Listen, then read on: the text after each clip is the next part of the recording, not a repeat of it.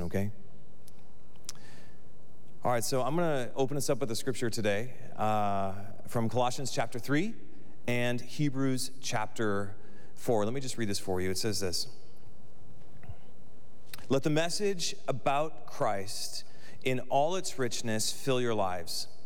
Teach and counsel each other with all the wisdom he gives. Sing psalms and hymns and spiritual songs to God with thankful hearts. And whatever you do or say, do it as a representative of the Lord Jesus, giving thanks through him to God the Father. For the word of God is alive and powerful. It is sharper than the sharpest two-edged sword, cutting between soul and spirit, between joint and marrow. It exposes our innermost thoughts and desires. Nothing in all creation is hidden from God. Everything is naked and exposed before his eyes, and he is the one to whom we are accountable." This is the word of the Lord. Amen. Amen. Well, thanks again for joining us today. I'm just going to get right into this. So today, as we push on in this summer series called Let Me Explain, I'd like to talk about and explain something that's probably extremely familiar to each and every one of us, and that is the Bible. The Bible. And I want to talk about the Bible for two primary reasons. First of all, it's because the Bible is, without a doubt, the most important and influential book ever written for those in and outside of the church. Now, how can I say that it's the most important book for those in and outside of the church, especially considering there's a whole lot of people in the world who think the Bible is just a fairy tale? Well, it's because the Bible, if you didn't know, is the most printed and widely distributed book in the history of the world. The Bible, as a book and through the church, has also literally transformed society and is ultimately responsible for the Western civilization as we know it.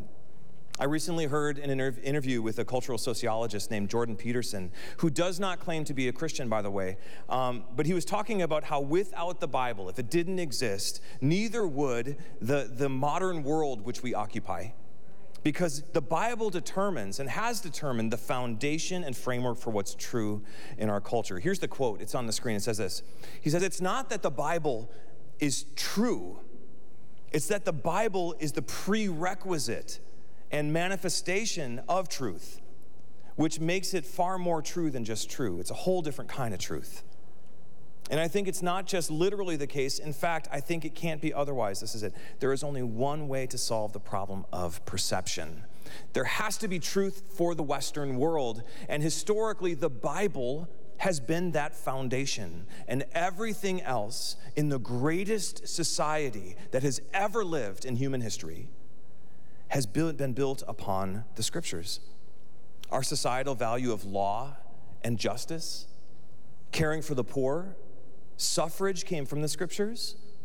The abolishing of slavery came from the scriptures. Modern science and medicine came from the scriptures. Even public education system, it came from Sunday school out of the scriptures.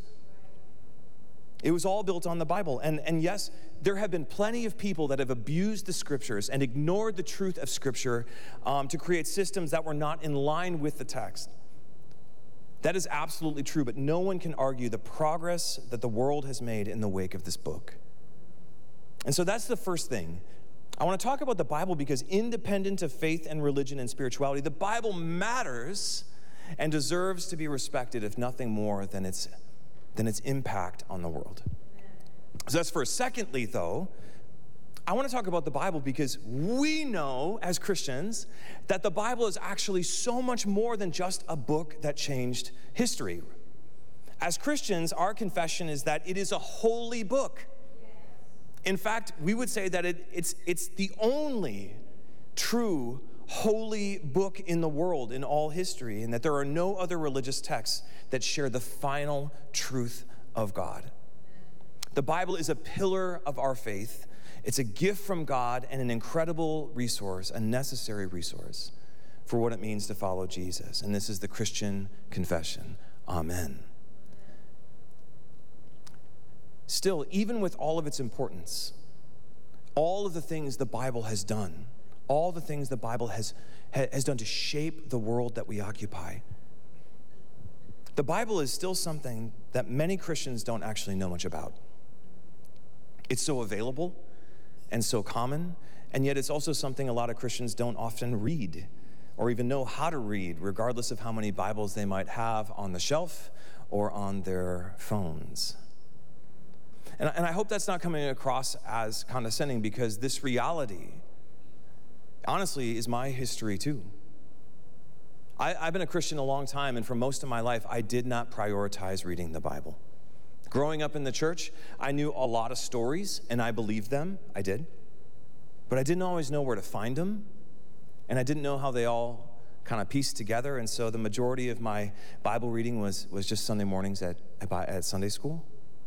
Now, as I got older, my interest in the Bible changed a bit as I moved beyond stories and started reading and studying for more nefarious reasons, like winning Bible trivia or, for real, debating my friends. Like, I remember in college, I was at the University of Wisconsin, Oshkosh, the first time around. That's an important detail, the first time around. Some of you know that, but... And when I was at school, this was a state school, and I had a whole crew of friends that just loved debating theological positions like the end times or like predestination or spiritual gifts. It was all very intense. But the most intense moments we had when we would all rally together under the banner of creationism, okay? And there was this time at school, again, this was a state school, and so on campus, there was this time where one of the university biology professors like hosted this debate in one of the lecture halls. And I remember all of my friends from campus ministry, all my church friends, we all got our Bibles, okay? And we made it our way down to the lecture hall, just ready to pounce on anything this professor would say.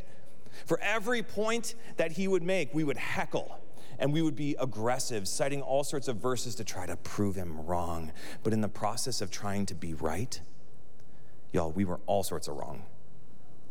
We were jerks with Bibles, trying to make it say something it didn't because we didn't actually know what it was saying or why it said it. Now, listen, I'm not assuming you're anything like me. I'm not assuming you've ever been a jerk with a Bible. Huh? What do you think? I'm not assuming you've ever been immature with the scriptures. No doubts. But here's the deal. I do know that we all have questions, that we all have perhaps misunderstandings or misinterpretations of this book for what it is and what it's for. And so for today, with our time today, I'd like to explain the Bible for all of us through 4 key questions. And if you're taking notes, you can write these down. First, I want to address, what is the Bible? How did we get it? Why do we read it? And then finally, how do we read it? So first, what is it? How to get here? Why do we read it? Why do we spend time reading this? And how do we read it? And I've got a lot to cover, so please forgive me if I get a little broad on some of the details, because it's my goal in this that we'd all come to a larger and more full understanding for what the Bible is, and not in this moment become instant experts of every scripture. Got it? I'm not here to cook you dinner. I'm here to teach you to cook and teach you why cooking matters, I guess. That made sense in my mind more than it did through my words. Okay, well, let's get started with what is the Bible. And I'm going to hit this question from a couple different angles, but this will be primarily information for you.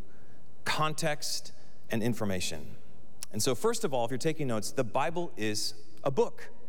In fact, it's a book of books. If you didn't know, in the Greek, the word Bible is biblos, which literally means books.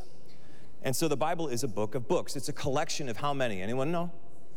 Good. 66 different books broken into 2 testaments, the Old and the New, all coming together to tell one massive, overarching story.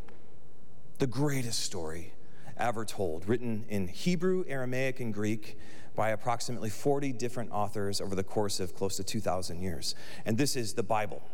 Now let's take a look at how it's structured. You can see this on the screen here. Again, if you didn't know, the word testament, which we see Old and New, it carries with it a few different meanings in our modern English understanding, but within the context of the Bible, the word testament simply means covenant and witness. Okay? Covenant and witness. So the 2 testaments were meant to be witnesses to God's covenant work in the world. The Old Testament focused on God's covenant work in the story of Israel.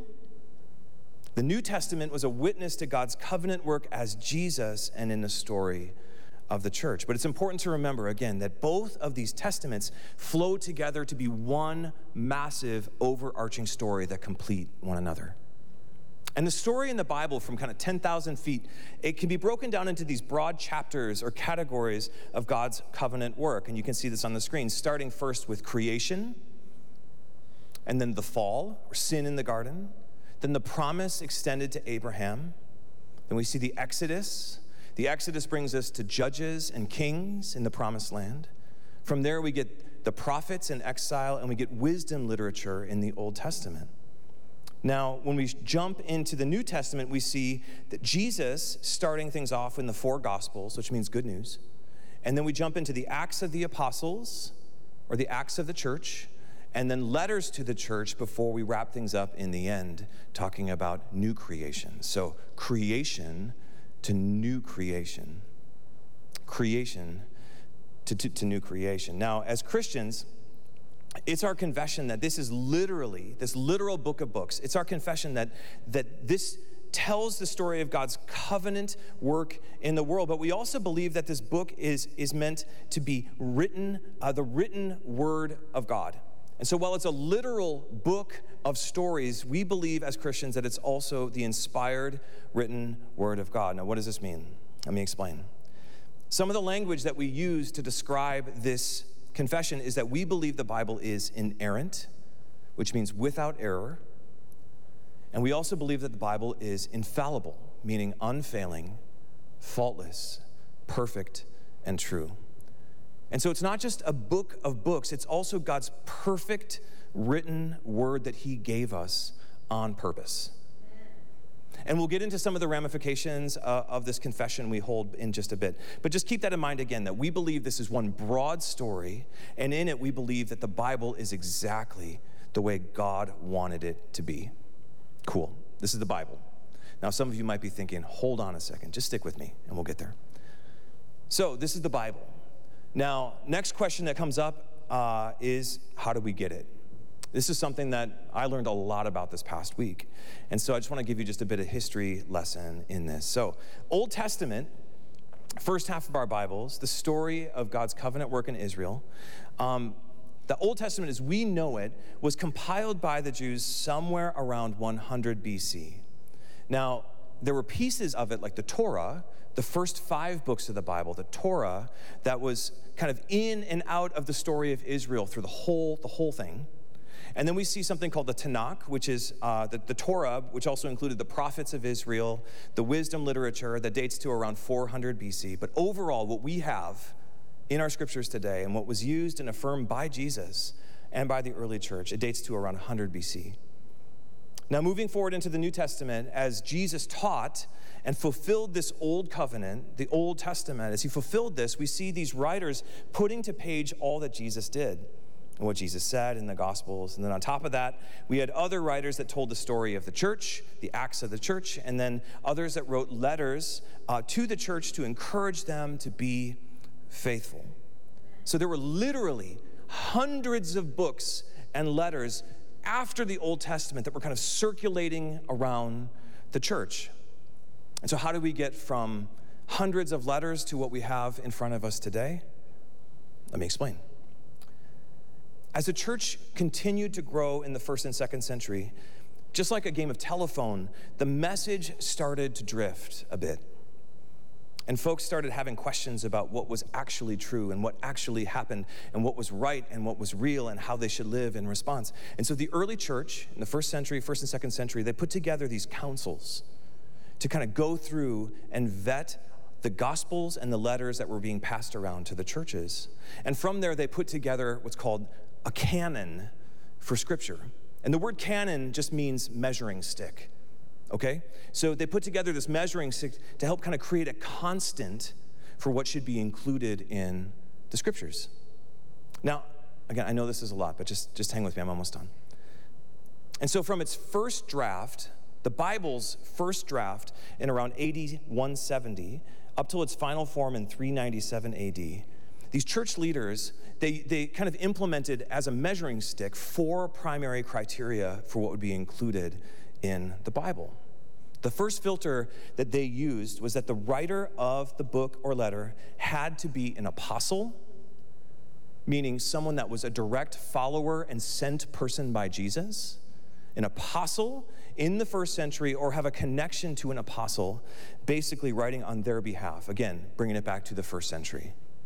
The second filter that the canon implementers used was that the book or letter had to be generally accepted by the church at large. The third filter was that the book or letter had to be consistent with other accepted writings and doctrine. And then the fourth would be that the book or letter had to bear evidence of the moral or spiritual values that reflected the work of the Holy Spirit. So 4 filters in our Bibles, specifically the new, because the old was already affirmed by Jesus through his teaching. When they were putting it all together, they said, all right, it has to be written by someone who knew Jesus, who was sent by Jesus, or had been affirmed by Jesus as an apostle in the first century. Then they said it has to be affirmed by the church, it has to be consistent with church doctrine, and it has to reflect the continued work, covenant work of God through the Holy Spirit. And what's incredible, I know I'm kind of in the weeds here, but I love it, okay? What's incredible is that with the modern practice of textual criticism, we know for a fact that 99.5% of what we have today has been translated from texts in the original language that meet the 4 criteria of the canon. What we don't have in our Bibles is a game of telephone. So don't let anyone tell you that. What we don't have is a game of telephone. It's a direct translation from the original documents, both old and new. And y'all, there is no other ancient book, or much less book of books, that has that same percentage of accuracy. It's not even close. And so what does this mean for us as the church? Well, it means that you can trust it, okay? You can trust the material, and you can also trust the assembly of the book of books. And not just because of what we found or how we put it together, but because God literally had his hand in what we have before us. Now, how can we know this? How can we know this as Christians? Well, the Christian confession is that Jesus affirmed the Old Testament and that he commissioned the New Testament through his Spirit. So he confirmed the old through his teaching, and he commissioned the new through his Spirit. And so what we have now is what he wanted us to have, and this is how we got our Bibles, from a very broad level. Now, I know it's a lot of detail and a lot of context. Let's bring things down to earth just a bit for our third question, and that is, why do we read it? Why do we read it? Another way to ask this question is, what is it for? What is it for? Well, just like every other week in this series, the immediate answer to why we read it, why we do anything, is because God tells us to, right? But digging a little deeper and begging the question, so why does God tell us to? Why does God tell us to read the scriptures? Why do we have them, and why does God tell us to read them? Well, I see this coming down to 2 primary things. If you're taking notes, you can write this down. We read the Bible to know what God is like, and we read the Bible to know how to live faithful. Pastor Jeff, a year ago, preached on this, on why we read the Bible. And if you want a little bit more detail that I'm not hitting today, you can go back a year on our podcast and dig a little deeper on some of this stuff. But for today, this is what we're hitting. We read the Bible to know what God is like, to know his truth, to know what he has said and what he has done, and to know how to live faithful in reply to what we've seen of God. And so let's dig a little deeper on this real quick, starting with to know what God is like. I don't know all of your backgrounds, but I need to just say this, that God wants to be known by his people. God doesn't want to be known about. God wants to be known intimately by his people. And while there are a lot of ways to get to know God, there is none greater than the witness we see in the scriptures. A witness that is inspired by the Holy Spirit of God, that shows us God's heart for the world and his people, a witness that shows the truth of who God is and what God has done in the world across generations, a witness that reveals his faithfulness and what he says is the best life can be, a witness that reveals his glory and story and good work, a witness that carries his covenant from creation all the way to new creation and points to Jesus the whole way along. This is why we read. To know God and his truth, to know what he has done, to know what he has said, to know who he is, and to understand his truth. And that's the first thing, to know what God is like. And then in response to knowing what God is like, this is number 2. We read so we might know how to live faithful in response to what we know about God and his truth.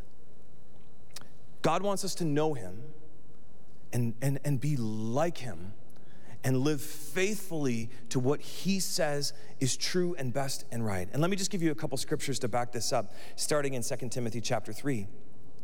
The Apostle Paul writes this, he says, "But you must remain faithful to the things you have been taught. You know they are true, for you know you can trust those who taught you. You have been taught the holy scriptures from childhood, and they have given you the wisdom to receive the salvation that comes by trusting in Christ Jesus. All scripture is inspired by God and is used to teach us what is true and make us realize what is wrong in our lives. It corrects us when we're wrong and teaches us to do what is right. God uses it to prepare and equip his people to do every good work." We got one more here from Psalm 119. This is David. He writes, he says, "Your word is a lamp to guide my feet and a light for my path. I promised it once and I'll promise it again. I will obey your righteous regulations. I have suffered much, O Lord. Restore my life again as you promised. Lord, accept my offering of praise and teach me your regulations. My life consistently hangs in the balance, but I will not stop obeying your instructions. The wicked have set their traps for me, but I will not turn from your commandments. Your laws are my treasure. They are my heart's delight. I am determined to keep your decrees to the very end." We read the Bible to know how to live according to what God says is best. The Bible teaches us what's true and right and real and makes us realize what is wrong in our lives. It corrects us when we're wrong and teaches us to do what is right. The Bible is a lamp to guide us and a light to our path. The Bible helps us know God's expectations, his regulations, his commands and decrees. But don't let the world confuse you on this. We understand these things, but not as a means of limitation, not as a means of oppression or marginalization or keeping you from the fun you want to have in your life. No, we read as wisdom to receive salvation and prepare us to do every good work. It is for good. And if there's one thing I need you to know today, beyond any detail or context or history, I know everyone likes sermons in different ways, but if there's one thing I need you to know, is that we read the Bible because the Bible is good and it's good for us. The Bible is good for us and it's good for you. In fact, I believe it's essential to live faithfully to your confession as a Christian, and that's why we have it. And that's why we must read it, because the Bible is your ultimate authority for faith and conduct. That's what it is, and that's why we read it. We do not have the Bible to win debates. Try telling me 22-year-old David that, right? Take a time machine. First thing I'd say, you do not have the Bible to win debates. We do not read the Bible to prove aggressive theological positions. We do not read the Bible as a science textbook or as a moral checklist or to try to put God into a box. That's not what it's for. The Bible is given by God to know God and to know what it takes to be true and to live faithfully to that truth. And this is ultimately why we read the Bible. Got it? Now, this brings us up to our final piece for today, and that is how. How do we read the Bible? And this is a super important question, because if the Bible is the final authority for what is true and right and real, for faith and conduct in your life, which means if you're a Christian, then everything in your life now submits to the authority that we see in these pages. If that is the reality of your confession, if that's the case, then you better know how to read it. Otherwise, you might find yourself living under the abuses of someone else's misinterpretation or even abusing others based on yours. You need to know how to read the book. And so how do we read it? And how can we know that we're reading it right? Well, pause for a second, because this is, as I approach this last question, I want you to know that I'm approaching this with really big open hands in submission to God. Because over the course of my life, I never thought I was reading it wrong. No one does, and yet we all have. And so as we look to how, I don't want to push my own views on you, but rather I want to present you with some methods and tools for how to get the most out of your reading so you might accurately know God more and live faithful in reply. And so these three methods, these three tools I want to give to you for reading are spirit, context, and application. One more time. Can you say that with me real quick? Spirit, context, and application. Let's start with spirit. If you want to read your Bible right, if you want to read your Bible the right way, you must first remember that the Holy Spirit not only inspired the writing of the text, the authors and the assembly, but the Holy Spirit also inspires your reading. The Holy Spirit within you wants to lead you through the scriptures to better know God and know how to live faithful. And this is the primary difference between Christians reading the Bible and someone who doesn't believe, where they might read and find it interesting or helpful or maybe even oppressive or silly. When we read the text through the Spirit's work, God moves in power. We are convicted, we are changed and transformed, we grow in love for God, and we grow in love for one another. When we read it, the wisdom jumps off the page and plants seeds of faith in our hearts. When we read the Bible, the message about Christ in all its richness fills our lives because of the Spirit's work in the writing and our reading. And because of this work, like we heard in our opening scripture, there's power. Let me read this to you one more time from Hebrews chapter 4. It says, "For the word of God is alive and powerful. It is sharper than the sharpest two-edged sword, cutting between soul and spirit, between joint and marrow. It exposes our innermost thoughts and desires. Nothing in all creation is hidden from God. Everything is naked and exposed before his eyes, and he is the one to whom we are accountable." And that's it. If you want to read the scripture right, it starts with the Spirit. It starts with the Spirit. But what does that look like practically? Because you might be thinking, oh yeah, that makes sense, but what does that actually mean? Let me explain. It starts with you as you approach your Bible, as you approach it, taking a moment to quiet your heart and to pray something like this. I've got it on the screen. Say, "Holy Spirit, speak to me through the scripture. Open my eyes to your truth so I might know God more and live more faithful." Let's all say this together real quick. Holy Spirit, speak to me through the scripture. Open my eyes to your truth so I might know God more and live more faithful. And this is how we read through the leading of the Spirit, and this must come first. Always bringing it back to the Spirit's inspiration and the Spirit's translation. Got it? Cool, that comes first. Second, to read your Bible right, we must understand the context for what is being written. The context for what's being written. We have to remember that the Bible isn't just a book. It's a book of books, and that means that there are all sorts of different genres and authors and centuries and millennia that carry different cultural norms and understandings. There are different languages, different semantic domains, meaning there are different words and different illustrations. The Bible wasn't written to 21st century Americans, so we can't read it as such. We need to dig into the context. And the best way I've seen this practiced is described by answering these questions. And you can write these down, take a picture of it with your phone, because this is important. Hit the next slide for me, Tessa. These are the 4 questions for context that you need to look at. Who is writing? Who is writing? Why are they writing?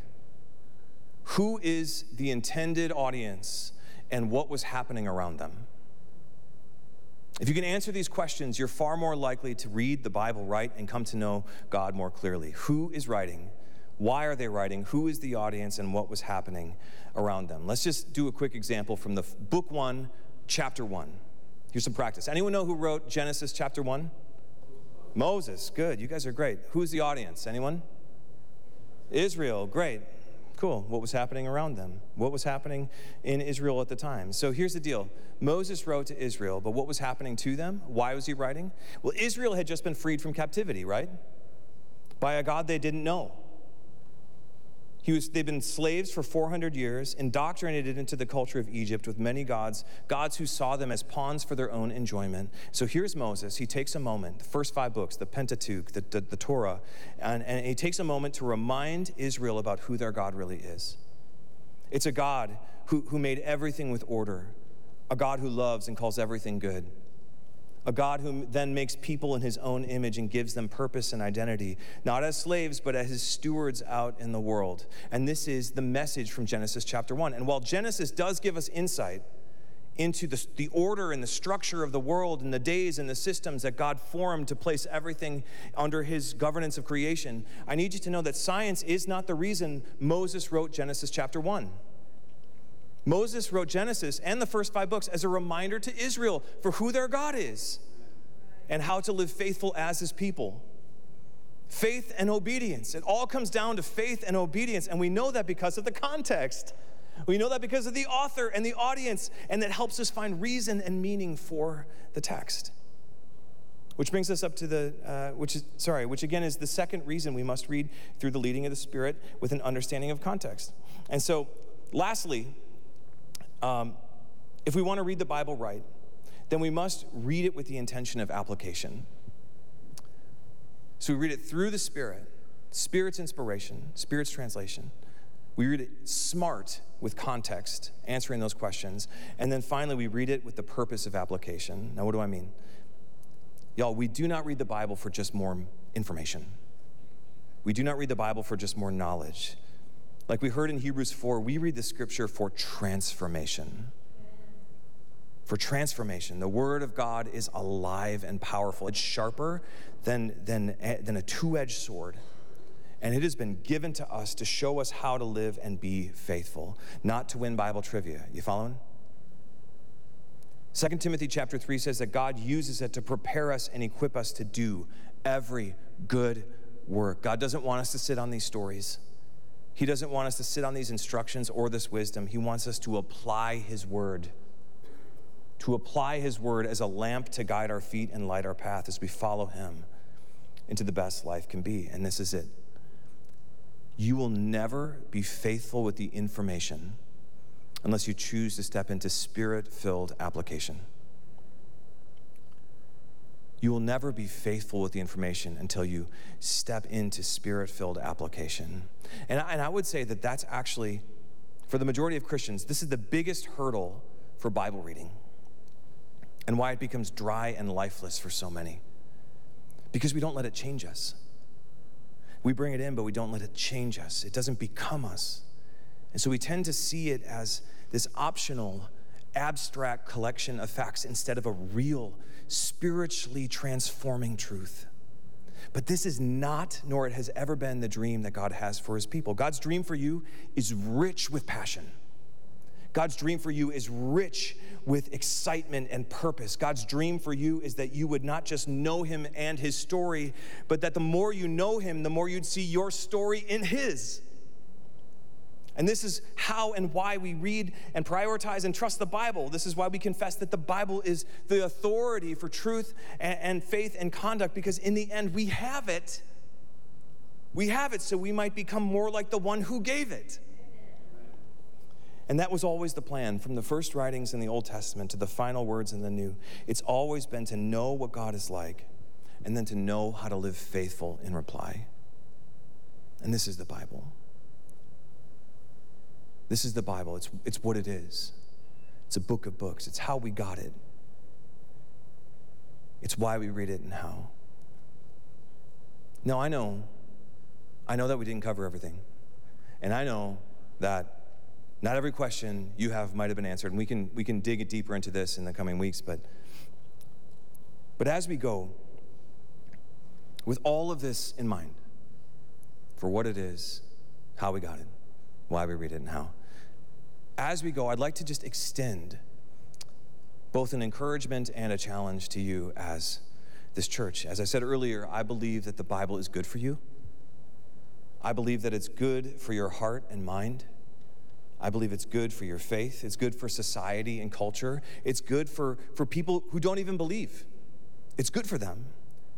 And I don't know where you're at on your journey of faith today, but I can promise you that if you choose to prioritize reading your Bible the right way, if you bring this into your life, your hope, your love, your joy, and peace will grow. Your life will change. Why? Because you are literally welcoming the words of God into your heart and mind.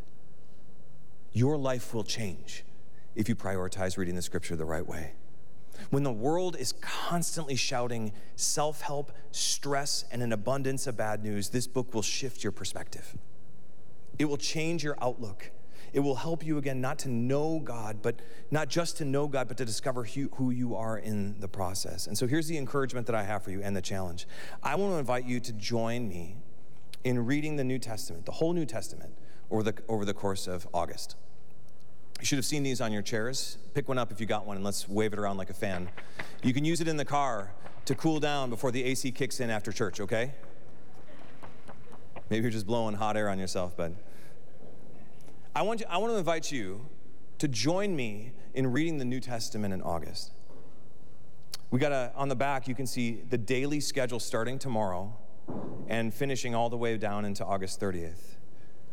But I want to encourage you to grab it, bring it home, and let's read it. Read it on your phone. Read it on an analog Bible like I got with me here today. You know, the paper Bibles, you know. If you need a Bible, we have some in our info area. Maybe you have a hard time reading. Maybe you literally just have a hard time reading. Maybe it's hard for you to process words. And so hop on YouTube and Google Johnny Cash Reads the Bible. It is incredible. By the way, he reads the whole Bible. It's amazing.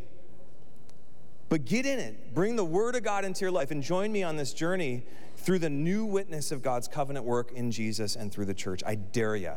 Seriously, I dare you. It'll take about 20 minutes a day. And I know that that's time, no doubt.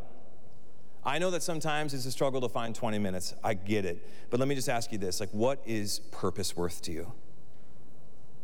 What is peace and joy worth to you? What is your family worth to you? What is love and patience and kindness worth to you? What is meaning? What is meaning worth to you? What is God worth to you? He's worthy of it all. He is worthy, so let's do it. Let's be a church that values the scriptures for what it has done in the world, amen? We need to look at this book and say, wow, Jesus, you changed society through this. The world is different because of these pages, and we need to acknowledge that this is not just some passive text that dissolves into history, but it's forming a new future for the world, and it has been since the turn of our calendars from BC to AD. And so let us be a church that values the scripture. Let's be a church that trusts the authority of the Bible to inform our faith and conduct, that everything in our behaviors, everything in our lives, everything in our passions now submits to Jesus through this book as the Word of God, the written Word of God. So let us be a church that trusts the authority of Scripture. Let's be a church that reads the Bible so we might know God more, so we might know what God is like and how to be faithful to Him. And finally, let us be a church that reads the Bible right, through the Spirit, in context, and with application, so we might better know God and know how to be faithful. This is the way of Jesus. Let us follow Him. Amen? I'm going to pray for you, and then we're going to go get real steamy outside at some point. But let's pray. Thanks for listening, by the way. If you have any questions or if you have any thoughts or if you want to dig deeper on this, maybe we can do a more in-depth where your Bible came from class this fall or something, if that would be interesting. But we can dig into that more later. But thank you for listening, and let's Let's hit it. Here we go. Jesus, thank you for today. Thank you for all that you've taught us. Thank you for your word. Thank you for caring about us, God. Thank you for teaching us, even through the first 5 books, who you really are and who we are in reply. God, thank you for all of the faithful witnesses. Thank you for all of the letters. Thank you for all of the gospels. Thank you for all of your books, your book of books, God. We thank you for it so we might know you more and live faithful. God, we thank you for the 1st and 2nd century councils, all the way up until the formation of the canon. God, we thank you for the Reformation. We thank you for church history. God, we don't thank you for all of the ways that it was abused over history, God, but we celebrate that you have made good, even out of our bad. God, that you have made all things come together for good so we could be here today and celebrate you, knowing more about you through this book.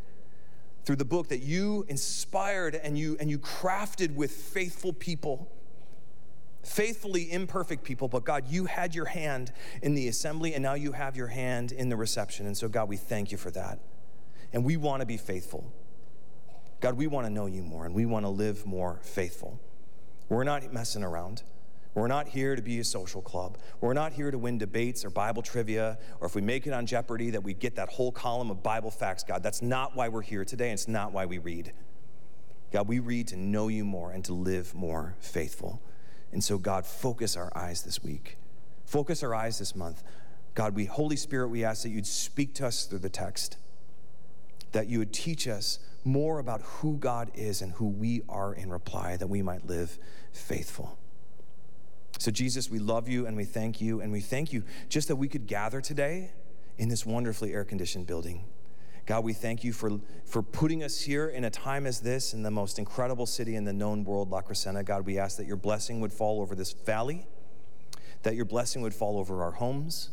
God, that your hand would touch each and every one of our hearts, that we would become more and more alive in you because of your presence and your commitment to us, your covenant movement in and through us. Holy Spirit, we ask that you guide us this week. God, that you continue to teach us and show us what it means to be faithful. And so, God, it's in your name we pray. Jesus, the name that is above all names, that we pray. And we all said, Amen. Well, thanks for listening, everyone. I hope you have a great week. And join me, okay? Next week we'll do a little recap on this, and then we can keep on going. Love you guys. Have a great Sunday.